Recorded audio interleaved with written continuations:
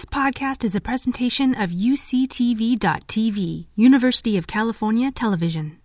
Like what you learn? Help others discover UCTV podcasts by leaving a comment or rating in your podcast app.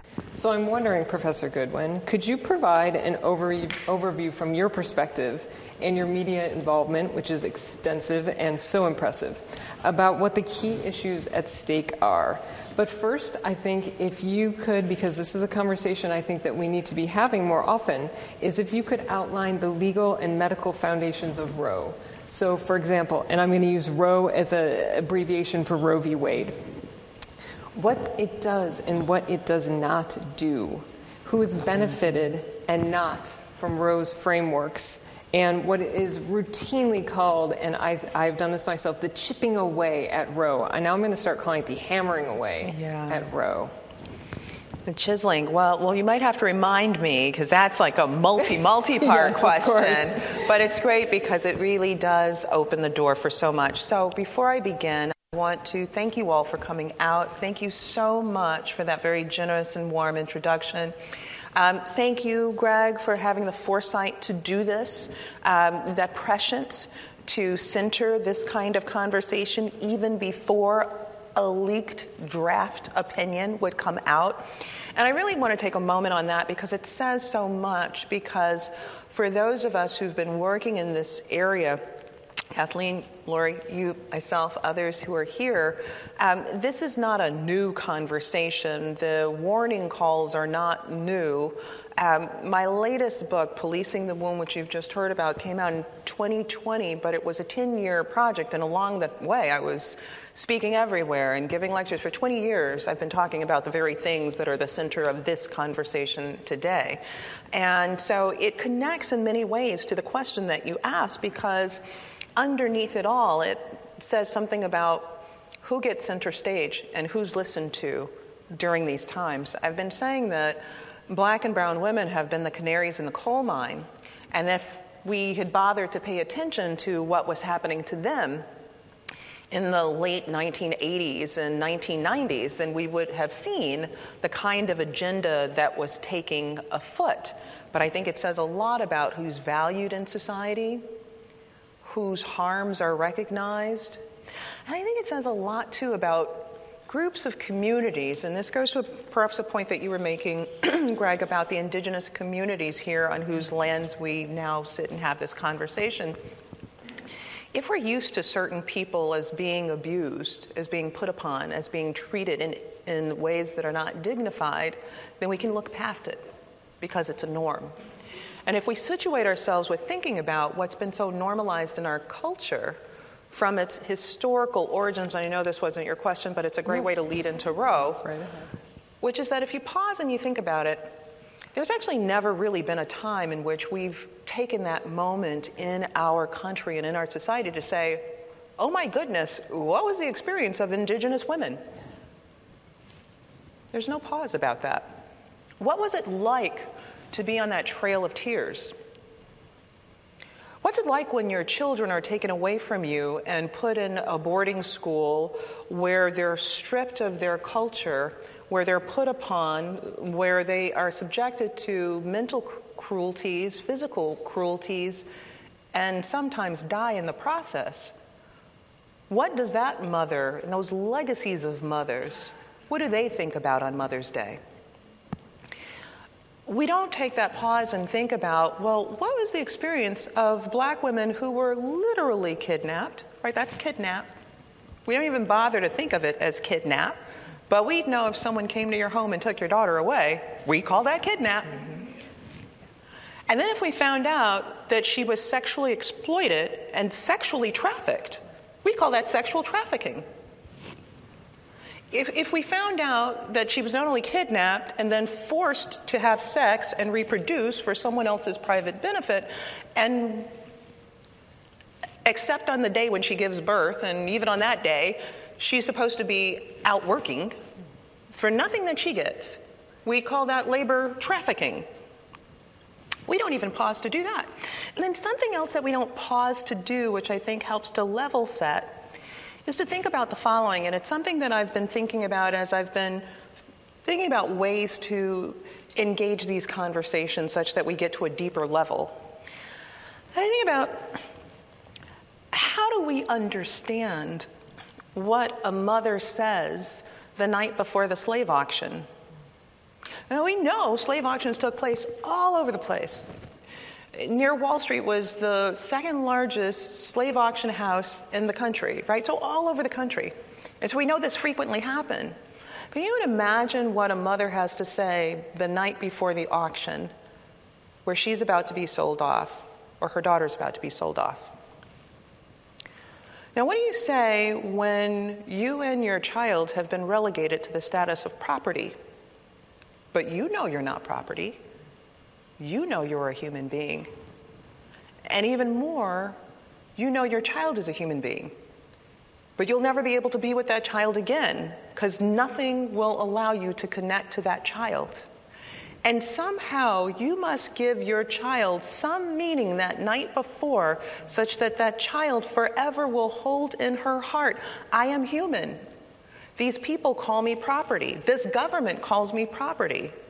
They subject me to the worst of things and tell me I have no value higher than the goat or the mule out there.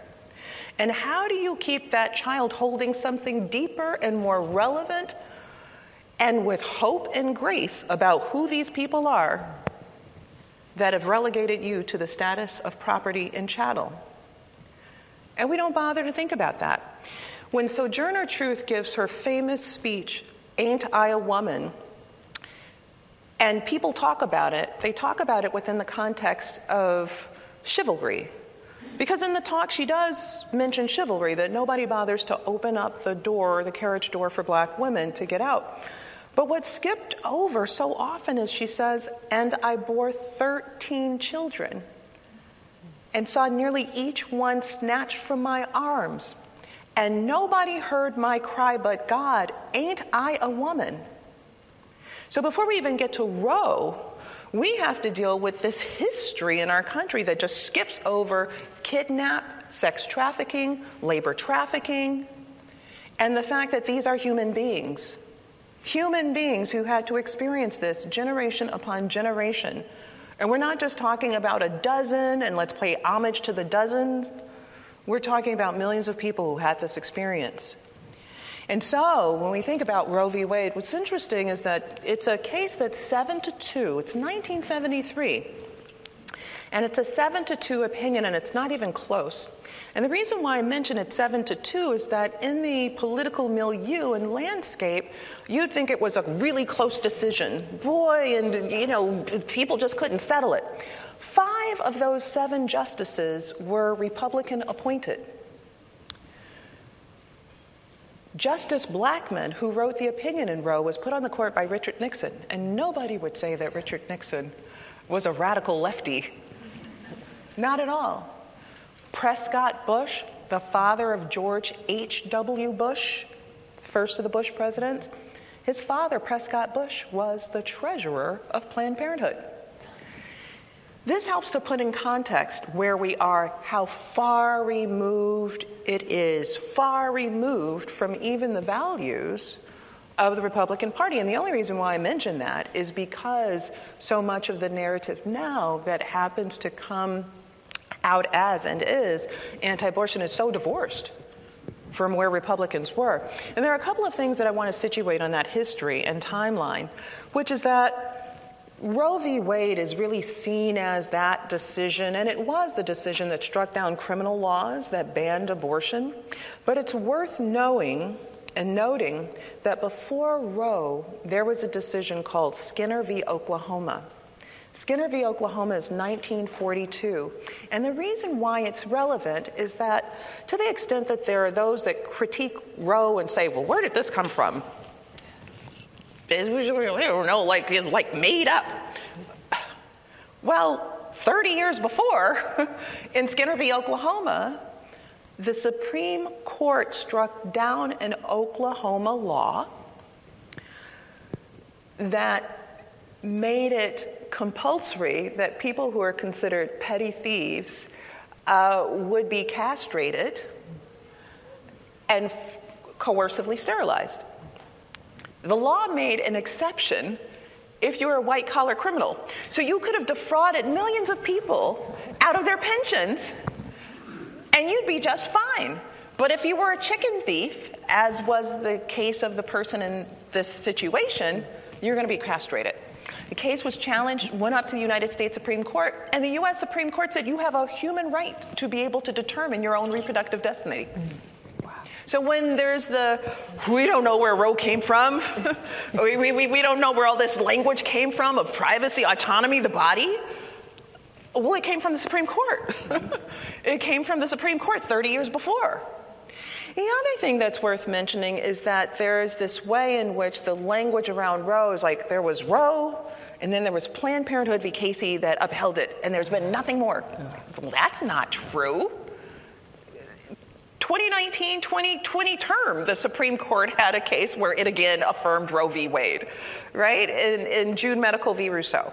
So I share some of that history because it's important that we know what we're dealing with. And I share some of that history, too, because in this leaked draft opinion, there's so many omissions, there's so many errors, there's so much of like cherry picking that if you don't know this history, you think it were right. Because we want to trust our institutions. And when you read that opinion, I can see why there are people who say that they are so deeply afraid who understand the law, because you see some very intentional gaps and omissions in this draft opinion. And one last thing, and then we'll go to your next question, which is that you ask, how do we situate Roe itself? And there were cases that led to other cases other than Skinner v. Oklahoma case striking down laws that ban married couples from being able to have access to contraception, right? That's Griswold v. Connecticut, about 7 years before Roe v. Wade. But after Roe is not a panacea. It's not a North Star. And many women of color and poor women knew and understood this.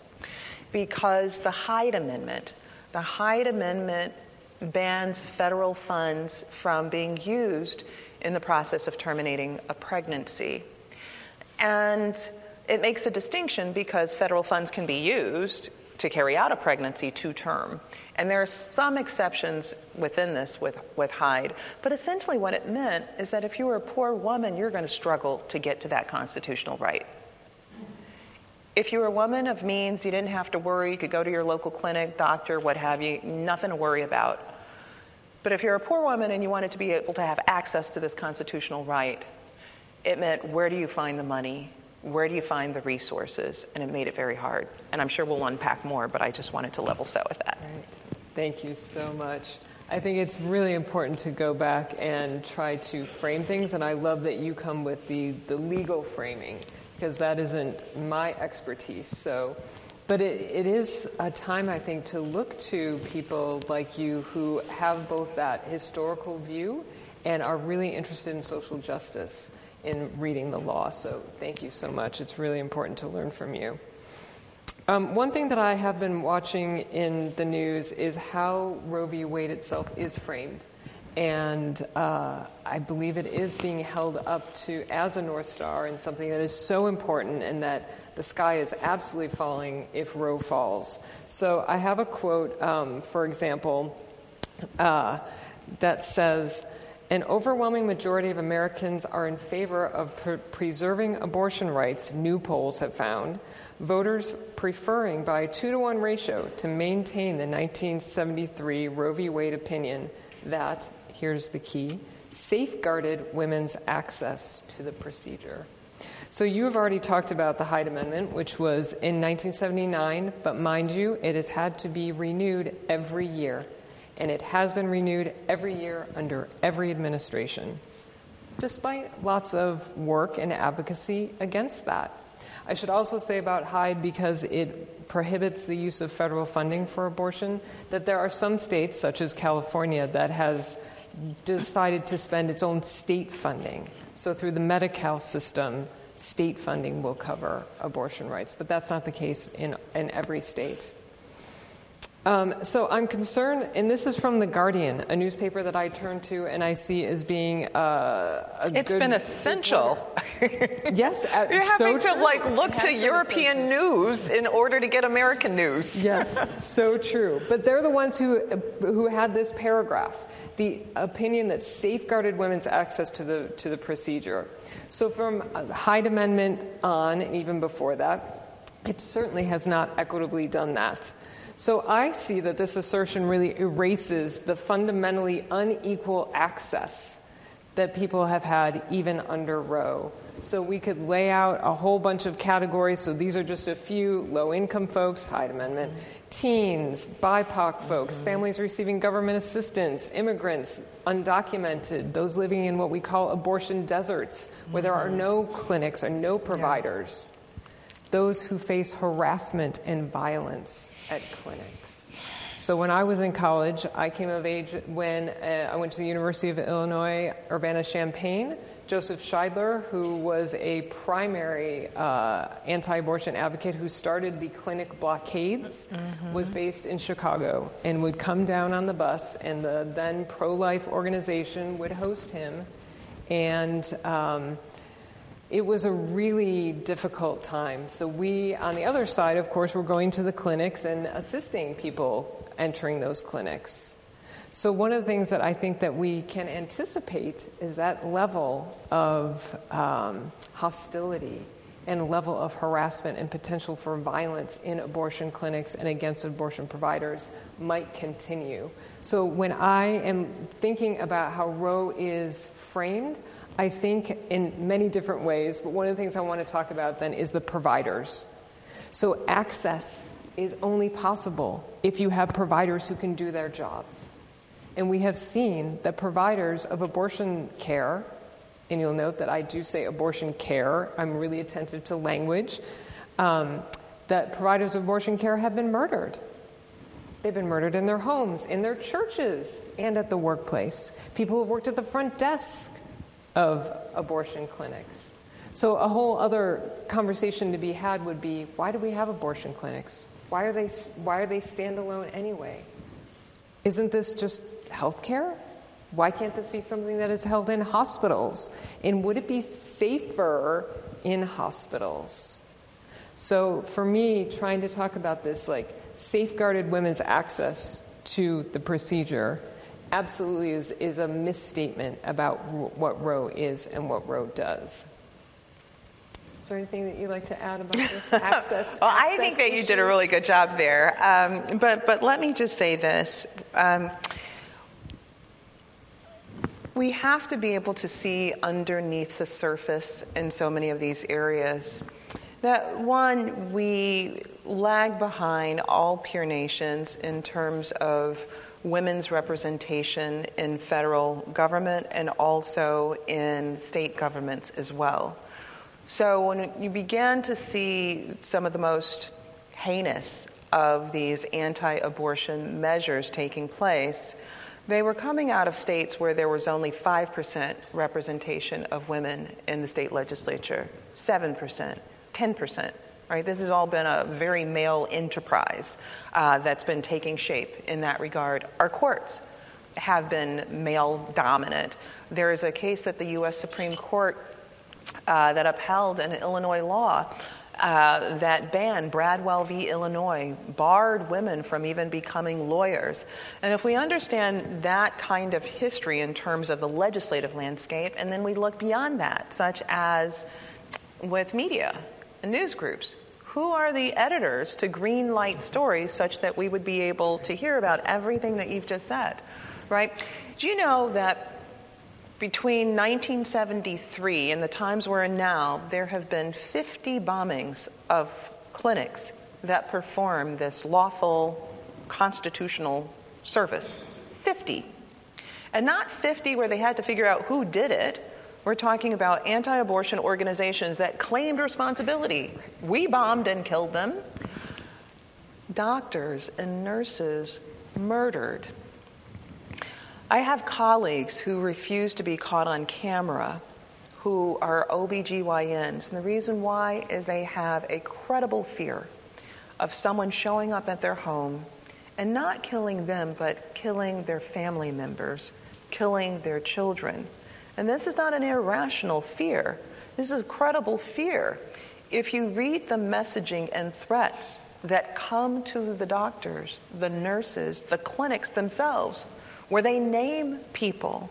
I have interviewed for my podcast owners of the owner of the last abortion clinic in Mississippi, staff there.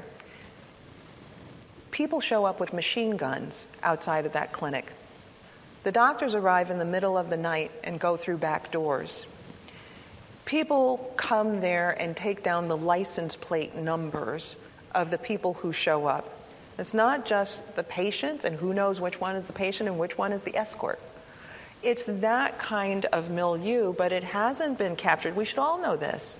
But it matters who's the editor at the New York Times, Wall Street Journal, Washington Post, whether they think it's relevant that these are the experiences that women and girls have. And if they think it's not relevant, it doesn't happen.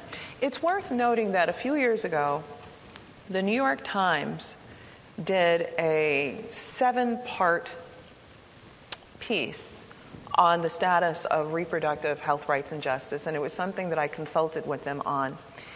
It came out of the op-ed pages. Now, you might wonder, op-ed, there's nothing that is opinion about what is happening. It's empirical. That's not an opinion. It's news. But it was because there were women in the op-ed department. The guys in the news department weren't greenlighting it. There's women in the opinion section that said that this matters. And so they covered it as if it was news, and it is news, all of this that we're talking about. And so all of this matters, and I think that, as you're expressing this matter of the kind of violence that has been associated with this, the kind of terrorism, in any other context we would call it terrorism. If there were any organization that said, we're responsible for 50 bombings, we've killed, doctors and nurses, we've killed security guards, we firebomb, we make threats, we show up with machine guns, in any other instance, right? Am I wrong? It'd be like terrorist watch lists. It would, So anyway, I think that is important, even though it is true that there are people who are anti-abortion and who are a part of those institutional structures, right? I get that, right? And each person is entitled to his, her, their own opinions. But the reality is that as an institutional infrastructure and movement, that has significantly been it. Absolutely. Domestic terrorism. It is. Let's call it domestic terrorism. And around a health care right. Absolutely, around a healthcare. And when you think about what that does, that's meant to chill people's behavior. It's meant to make people fearful. Yeah, I've been saying that this is an era of a new Jane Crow. For those of you in the audience, as students who've studied the period of Jim Crow is that period that comes right after the abolition of slavery, where people of color, black folks, are subjected to a second-class citizenship, even though the Constitution of the country is there's a 13th Amendment which abolishes slavery. There's a 14th Amendment that provides equal protection under law. A 15th Amendment that even provides black people with the right to be able to vote, or at least black men. But we see through the 20th century states enacting laws that ban black people from doing any number of things, right? You can't go into the park if you're black. You can't swim in the swimming pool if you're black. You can't ride in the taxi if you're black. You can't do interstate, like all of these different things. Literally thousands and thousands of Jim Crow laws. Well, we're about to enter a period, we're already there, kind of in the preface of the new Jane Crow. And Jane Crow is a terminology that Dr. Pauli Murray came up with, a brilliant person that you all should know about. And here's what I'll say in brief about Dr. Murray. Justice Thurgood Marshall said that she had written the Bible of the civil rights movement. And what makes her so fascinating is not only did she provide the framework for what would be Brown v. Board of Education and the striking down of so many race laws, she provided the foundation for what would be the work that Ruth Bader Ginsburg did at the ACLU, only she came 20 years before Ruth Bader Ginsburg, right? And nobody knows her, you know why? Because she was a black woman. She too graduated first in her law school class. 1945, she wrote a law review piece in the California Law Review, Berkeley, on Jane Crow, on sex discrimination that women experience. Everybody should know it. 80 years ago, she was doing this work. Kind of forgotten the history, so I like lifting her up. But the point being is that we're about to come into a period of Jane Crow, a new period of it. And we're already seeing it, where there are governors that are saying next is going to be to ban contraception. After that, we're going to be policing when people go interstate to try to get abortion pills. We're going to be policing whether people try to get pills in the mail to be able to terminate their pregnancy. We're going to be policing the people who aid and abet people who try to terminate a pregnancy, and so much more. I mean, this is right now on the horizon. And I appreciate that you're using that language of policing and surveillance. And we can see in the Texas law in particular that putting into policy surveillance as a mechanism. And unfortunately, that is, or fortunately perhaps, it makes it visible that this is something that other states will be moving toward, I would say. That's right. I mean, to get some idea of the landscape here, because for people who think, well, this is just about abortion and they're not really certain where they sit on the issue, there are a few things, both medical and then this other part that you were just mentioning with the Texas law. So to level set a little bit, pregnancies are parasitic. Now, I'm a mom and I love my daughter, but pregnancies are parasitic, right? So this idea that women are supposed to be pregnant, no, it's parasitic. It is. They're 14 times more likely to die by carrying a pregnancy to term than by having an abortion. 14 times. Now, I love my daughter to pieces, love her deeply, but that's a reality. You would think in this backdrop that an abortion was the most dangerous decision that a woman could choose. Not at all. The World Health Organization, after decades and decades of study, compares it to the safety of a penicillin shot. It's one of the safest medications you could take to terminate a pregnancy and one of the safest surgeries you could have. Having an abortion by surgery is safer than having a colonoscopy. You wouldn't know it by the political rhetoric that surrounds this. But let's dig deeper into this and what it means. The United States leads the developed world, and I put air quotes around that, right, in terms of develop, what the hell is that, right? But peer nations. The United States leads all peer nations in the rates of maternal mortality. Now, this isn't Professor Goodwin making this up. You only need to go to the state's Department of Health in these very states. And if you wanted to just get a collective of this, go to the CIA's website. And here, I'm talking about Central Intelligence Agency. They actually collect the data and they report it right there. The U.S. ranks 55th in the world in maternal mortality. We're not in that capacity hanging out with Germany and France and England, right? Typical peers, we're just like you. No, Saudi Arabia, Bosnia, Russia. Though that's the company that we keep in terms of maternal mortality. And then we pull back again, and you look nationwide at what this means for black and brown women.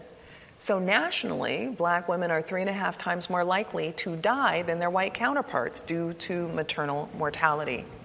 And then you drill deeper by going into specific states where they have a proliferation of anti-abortion laws. And guess what?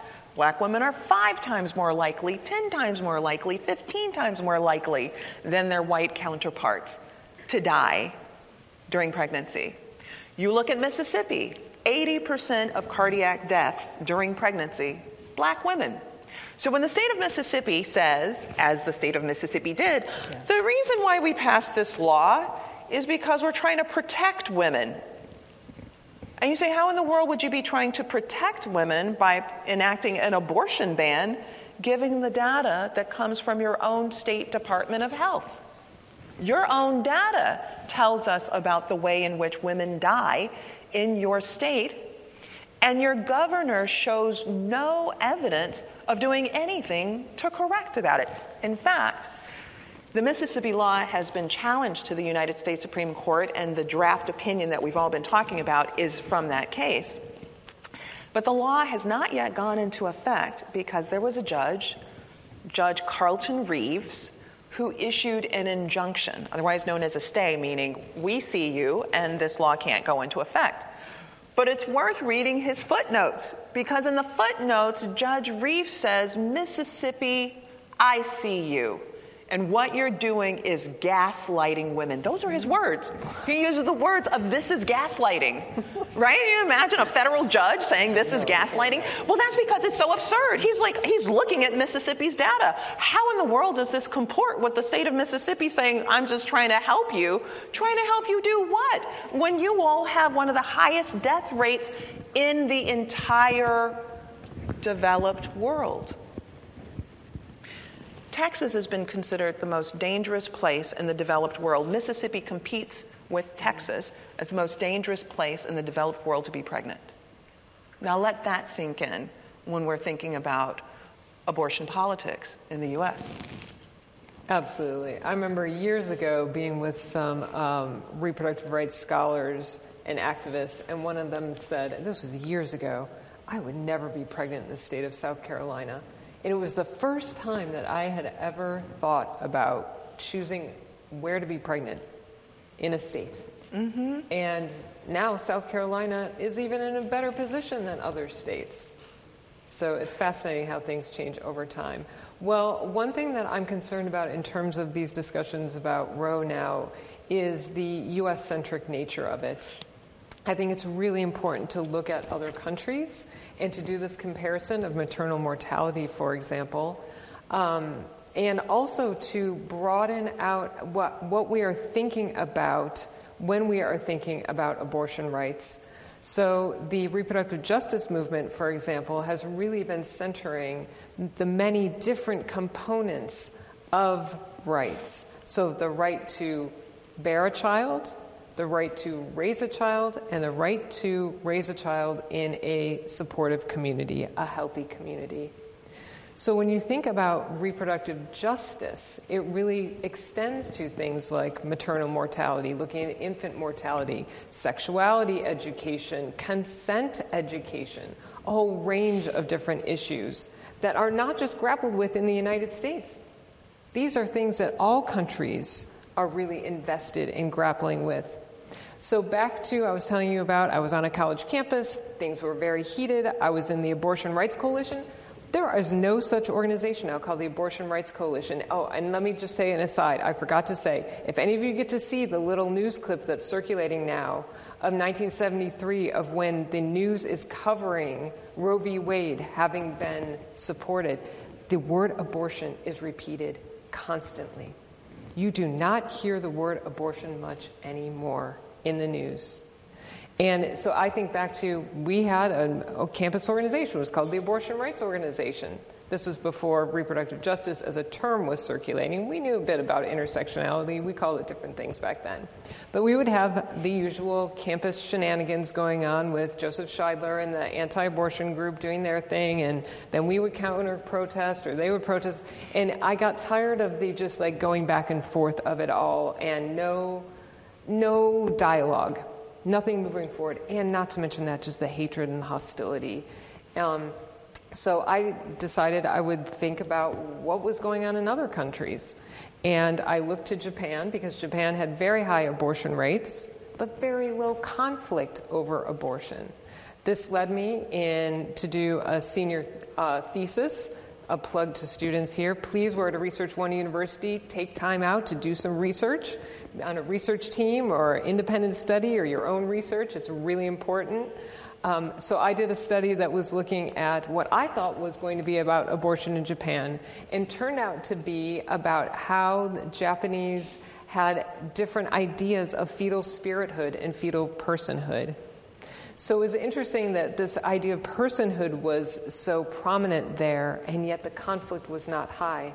Because here in the United States, this idea of who gets to define what a person is, when somebody becomes a person. So I'll tell you another footnote about that. My Japanese was not very good, even though I studied it as an undergrad. And then I went to Japan for a while. My Japanese was not very good at all. But my advisor, pushed me to publish my senior thesis, and I did. And then a scholar at Harvard published a book that was on similar topics, and she knew her Japanese, and it was such an interesting, different perspective that she had. So one of the things in feminist studies we always talk about is that we never have the full view of things. We have partial views. So I continue to think in my little senior thesis that I had a partial view. But what it made me do was attend more to this category of personhood. And that's what I think that you were starting with. And Dorothy Roberts' book, a classic now, Killing the Black Body, really talks about the category of personhood. We are, in the United States, we are often pitting the fetus as a person against the person who is pregnant. And somehow that has become a natural and normal part of how we talk about this. We don't talk about the parasite kind of model, but I think that now is a time for us to do some more imagining and be able to talk about pregnancy and the relationship and rights and who becomes a person in some different ways. Because I don't know about you, but I'm just tired of the same old ways since the 1980s, for example, or the 70s, or even the 60s before Roe. These differences were being debated. And what we see, if we can, look at other places, and let's figure out how are they looking at these complex issues. I've also seen, and I think I giggled like that or guffawed when I saw this, some news headline that said, Roe is going to be overturned in the U.S. All other countries, look out, they're going to slide backwards too. And that is absolutely not what's going on right now.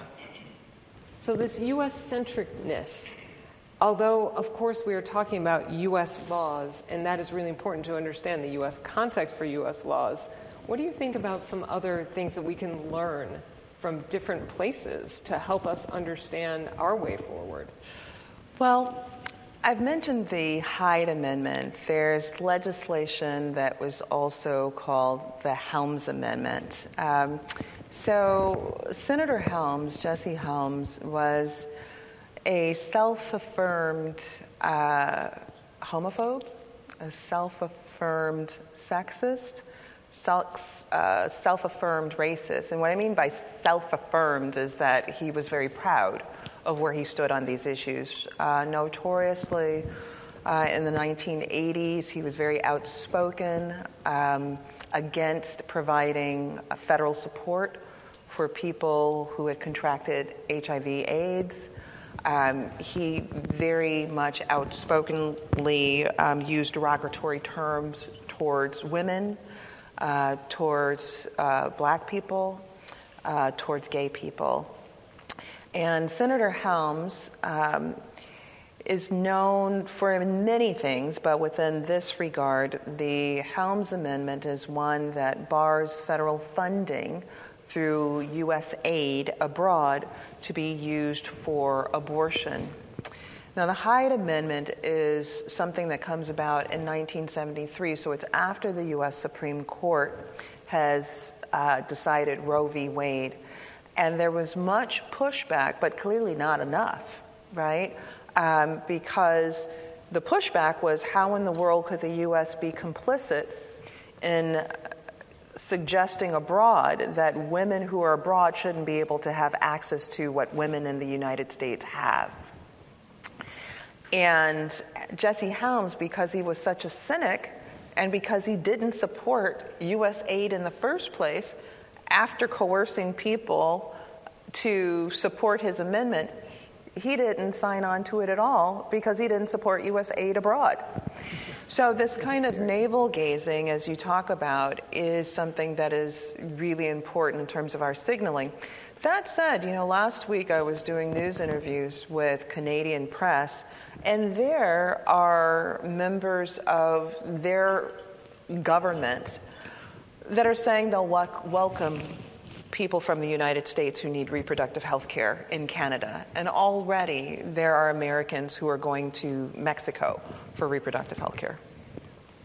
Absolutely. And that takes many people back to pre-Roe, because that women who had enough means were traveling Well, abroad. They were. About 25% of the abortions taking place abroad were actually of American women. And of course, these are women who had the resources to be able to go abroad, to be able to have those services performed there. But as you've already heard about back alley abortions, the reality is that, there were parents who came home and found their daughters dead in bathtubs, having bled out. Husbands who came home to find their wives in pain and suffering on dining room tables because they tried to do abortions with coat hangers or by whatever means. Women found in motel rooms on top of newspapers and sheets and towels from having had a botched back alley abortion. And then there were the people who survived but took up half of the maternity wards were women who were trying to survive after having an abortion procedure that did not go well. And then there were people who went to all myriad of other kinds of places, including Mexico, to get their abortions performed. So that's the history leading up to Roe. Absolutely. So also, there is such a thing as safe early abortion. Feminist women's health advocates. The Janes. Yes, the Jane Collective in the Chicago area. They learned how to perform early abortions. This was before Roe. This is a time in which there were, think about it, you had to have phones that weren't even in dorm rooms. This was about, around University of Chicago area in the beginning, and they would have a whole hotline system. Do you all know anything about the Janes? There's some of you do, yeah, and then some of you don't. Yeah, there's some good PR about them. Yeah, there are two films coming out. One is a documentary, and one is a feature film, and it's about this group of folks your age who ultimately start performing abortions. And it starts with one who has a friend, and the friend says, "I need an abortion. I cannot carry this pregnancy to term. You got to help me find an abortion." And she was able to do so. She actually found a doctor, a black doctor, who had been part of the civil rights movement and was sympathetic to people who were trying to get liberty and freedom and to be able to maintain control over their own bodies. And so this black doctor began performing abortions there was first the one, and then another friend or person found out that this woman helped. And so she went back to this doctor, and he did a series of them, but it was illegal to do this.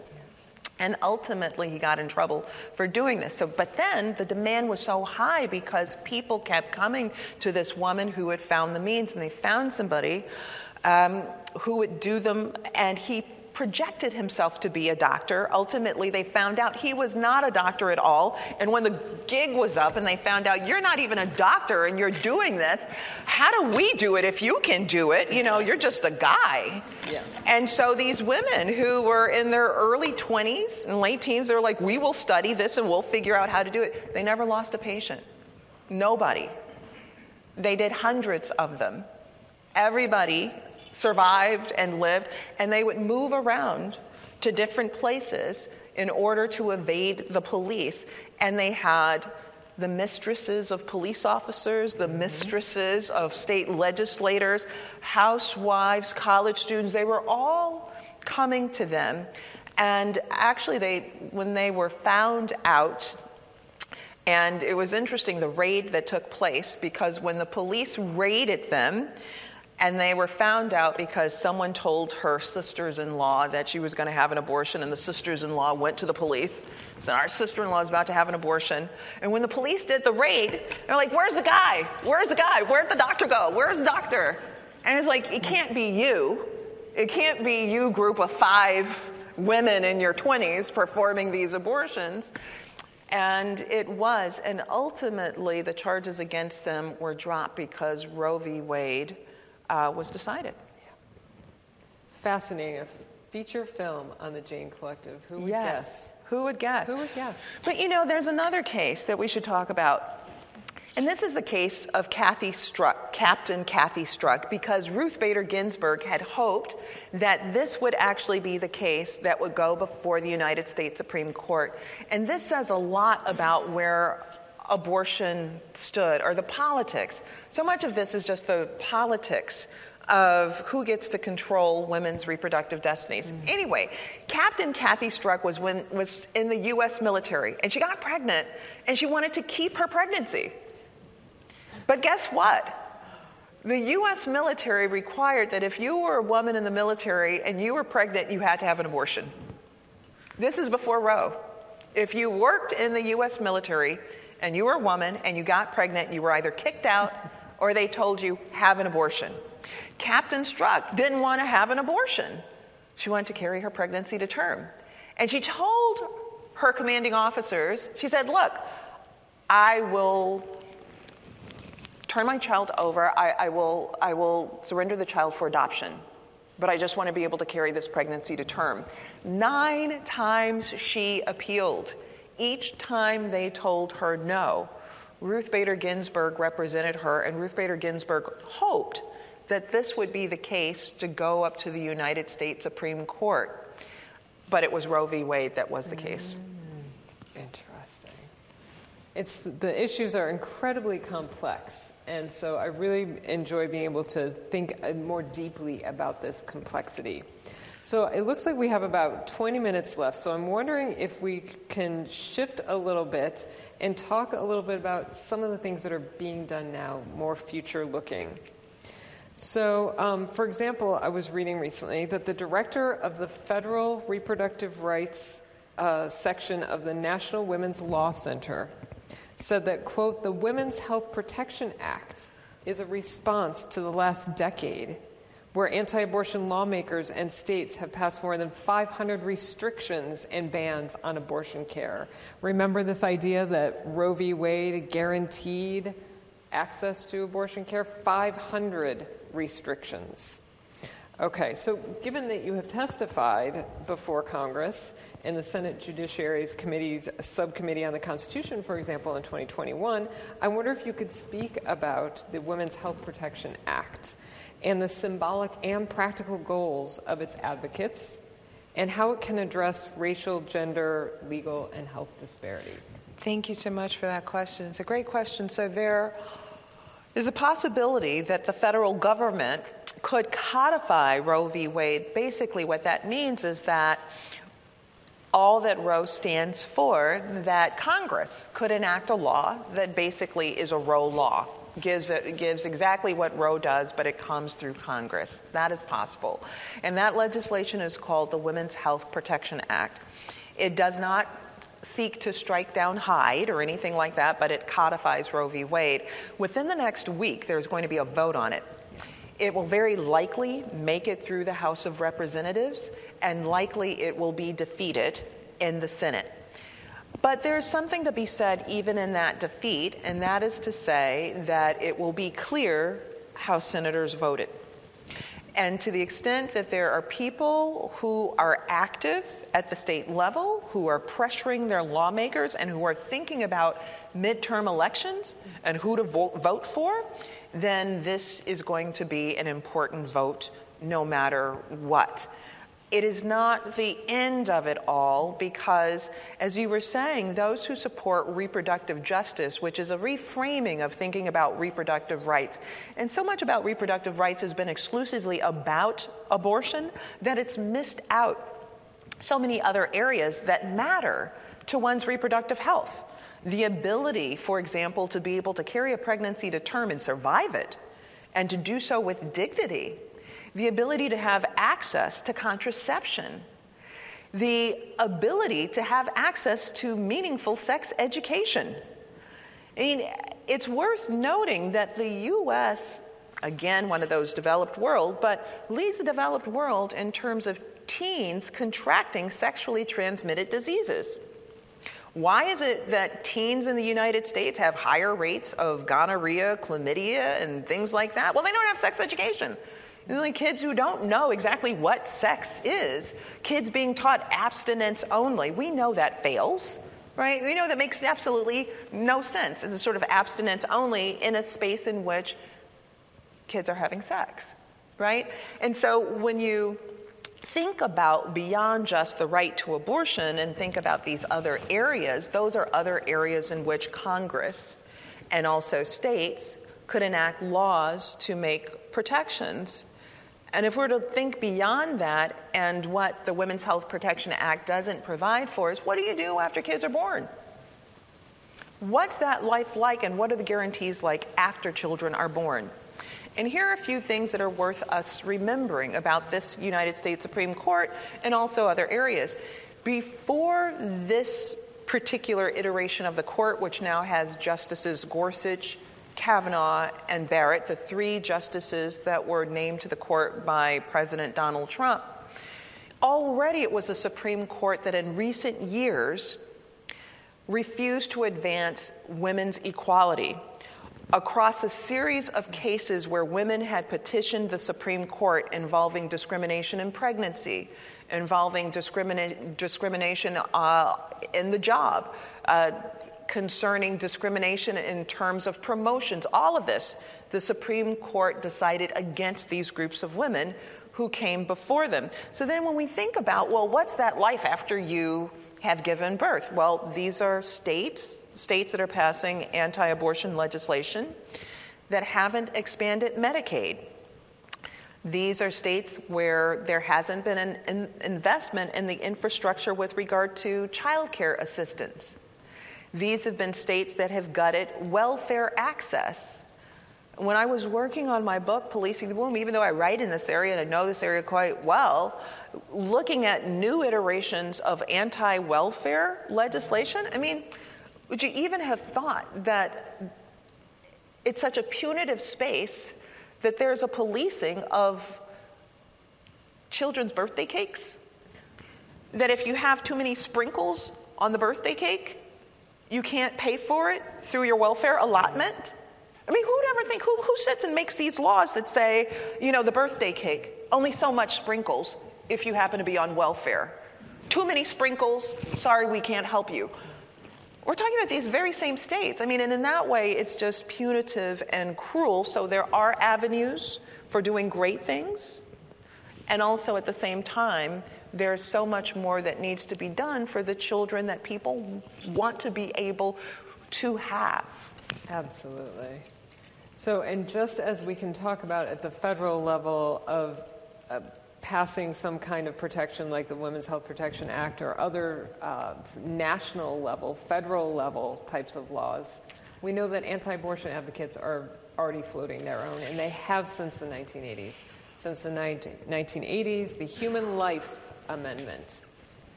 And what is that about? It's about defining personhood from conception. That has been a primary goal, and still, we might see some of this. We might see some movement to have national anti-abortion legislation. Why? Because now we know that there are some states in the post-Roe landscape will be providing abortion. California, being one of them, is really being responsible and responsive in thinking about how much more care there's going to have to be in this state and how to provide for it. I think one interesting thing that we are in the UC system, we have medical schools. We have people who need to be trained about how to do abortion care.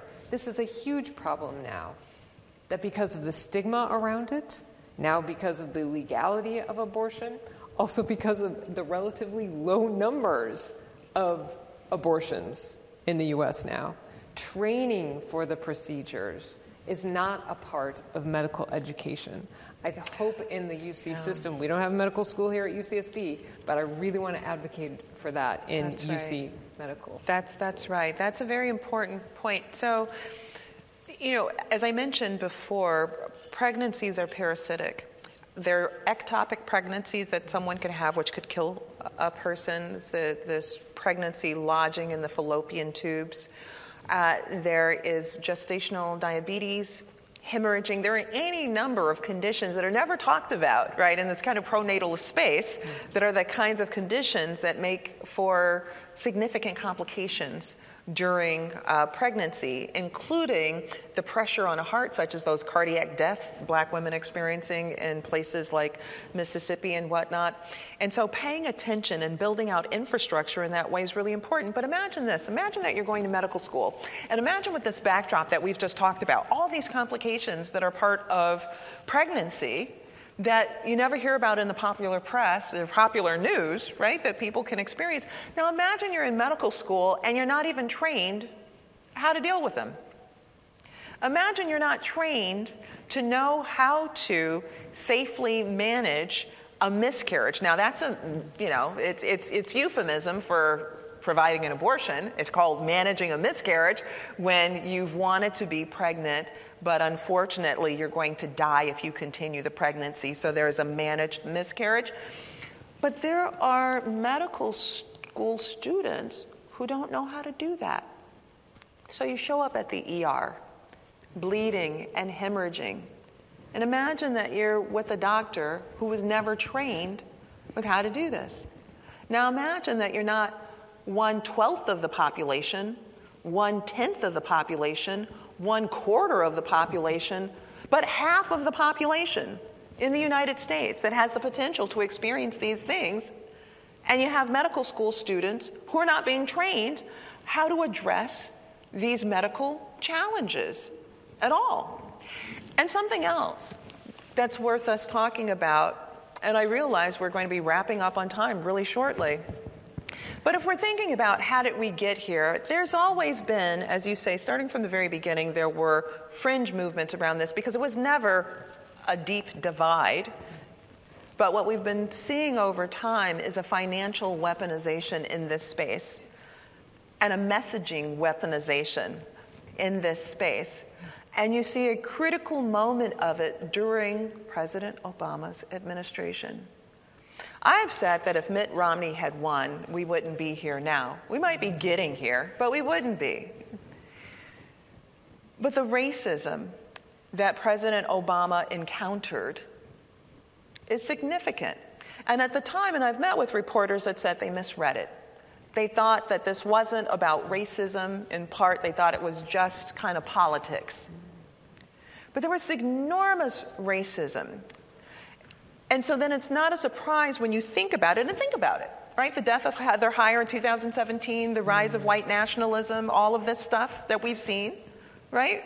When do we see the genesis of this modern era of the rise of white nationalism? It takes place during President Obama's administration, so that between 2010 and 2013, there's more anti-abortion, anti-contraception laws that are being proposed and enacted than the 30 years prior combined. It becomes this kind of hot space. And at the same time, something that we can't divorce from this conversation is that we see the rise of voter suppression, right? To snatch away the vote from people, right? And these two must be read together and not read apart from each other. Absolutely. Absolutely. So it's interesting to think about patterns, and I think that you're talking about the sprinkles. Who's sitting around deciding this? I think about that often, too. Who is making these things happen at the same time? How can it can't just be coincidence. There are movements that have had this, I call it the playbook. They have had this as their playbook, and they're turning the pages, checking off the to-do list. One thing that's very interesting, so as you heard, I did research on baby safe haven laws. The first safe haven law was in 1999. It was called the Baby Moses Law in Texas. In Texas. gives me the chills. Why? Because now we see a Supreme Court justice saying we don't need abortion. We don't need abortion rights. We've got safe haven laws on the books. Yeah, and you also saw in that opinion, too, a reference to we need more babies, right? And you know that's not code for we need more black and brown babies. It's not. And, you know, look, it's worth noting that, as Justice Blackmun said in Roe, abortions had not been criminalized originally in the United States, and they hadn't. The Pilgrims were performing abortions. Abortions were being performed by the indigenous people who were here, you know, carrying pregnancies to term, abortion contraception, all of that. Abortion becomes this political hotspot at the time in which, not in the too far distance, we could see the Civil War coming. And with the Civil War, if the Union won, there would be the abolition of slavery. And black people would be able to live how they wanted to and on their own. Now, we know that that didn't fully manifest, but the fear about the blackening and browning of the United States was real. The people who tried to push midwives out, nearly 100% of reproductive health care had been done by women. They were the midwives.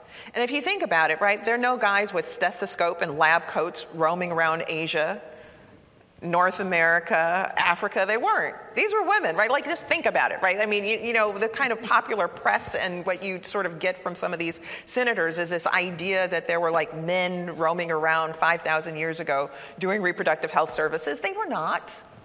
They were women who were doing nearly 100% of reproductive health care on these lands. But at the rise of obstetrics and gynecology becoming a science, if you will, there were these guys who wanted to hold on to that space for themselves. And they needed to push these women out. And they wrote about it. They wrote about their insecurities because they were being teased as doing women's work. Half of these people were black women who were the midwives, a quarter indigenous and white women. And they wanted to push them out. And the tool that they used to push them out was abortion. To say, how dare these women are performing this immoral service called abortion, and then they pushed towards that criminalization. And they wrote about how it was necessary for white women to use their loins and go north, south, east, and west. And this is part of the language and backdrop that we see today. Absolutely. Well, I'm really glad that you brought up midwives, because midwives are not just a thing of the past. We still have midwives, and they provide holistic care. And so it's really important to think about how we should be able to expand and innovate about who we think is the best, provides the best care, right? So not only that, there's also doulas. Doulas are supporters both for birthing. There are death doulas. There are abortion doulas. So there are a number of ways that we can think innovatively about how we can provide the care that people need, and not just get locked into these political debates. Greg. Yes. Before I call for applause, we're at our time, but I just want to say a few things. This has been as rich as I would hope for. I wish the time weren't now for this conversation, but manifestly it is. And to have such guides through it as you two is just fantastic. Thank you. Can I ask just one more question? A short question? Very short answer. I think it'll be short. I think it'll be short. Keep it tight. Professor Goodwin, what gives you hope in this moment for a more just, feminist, and anti-racist future?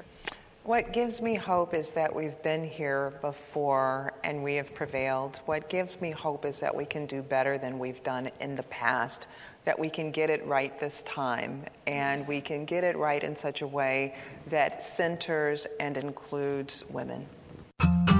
You've been listening to a podcast by University of California Television. For more information about this program or UCTV, visit us online at uctv.tv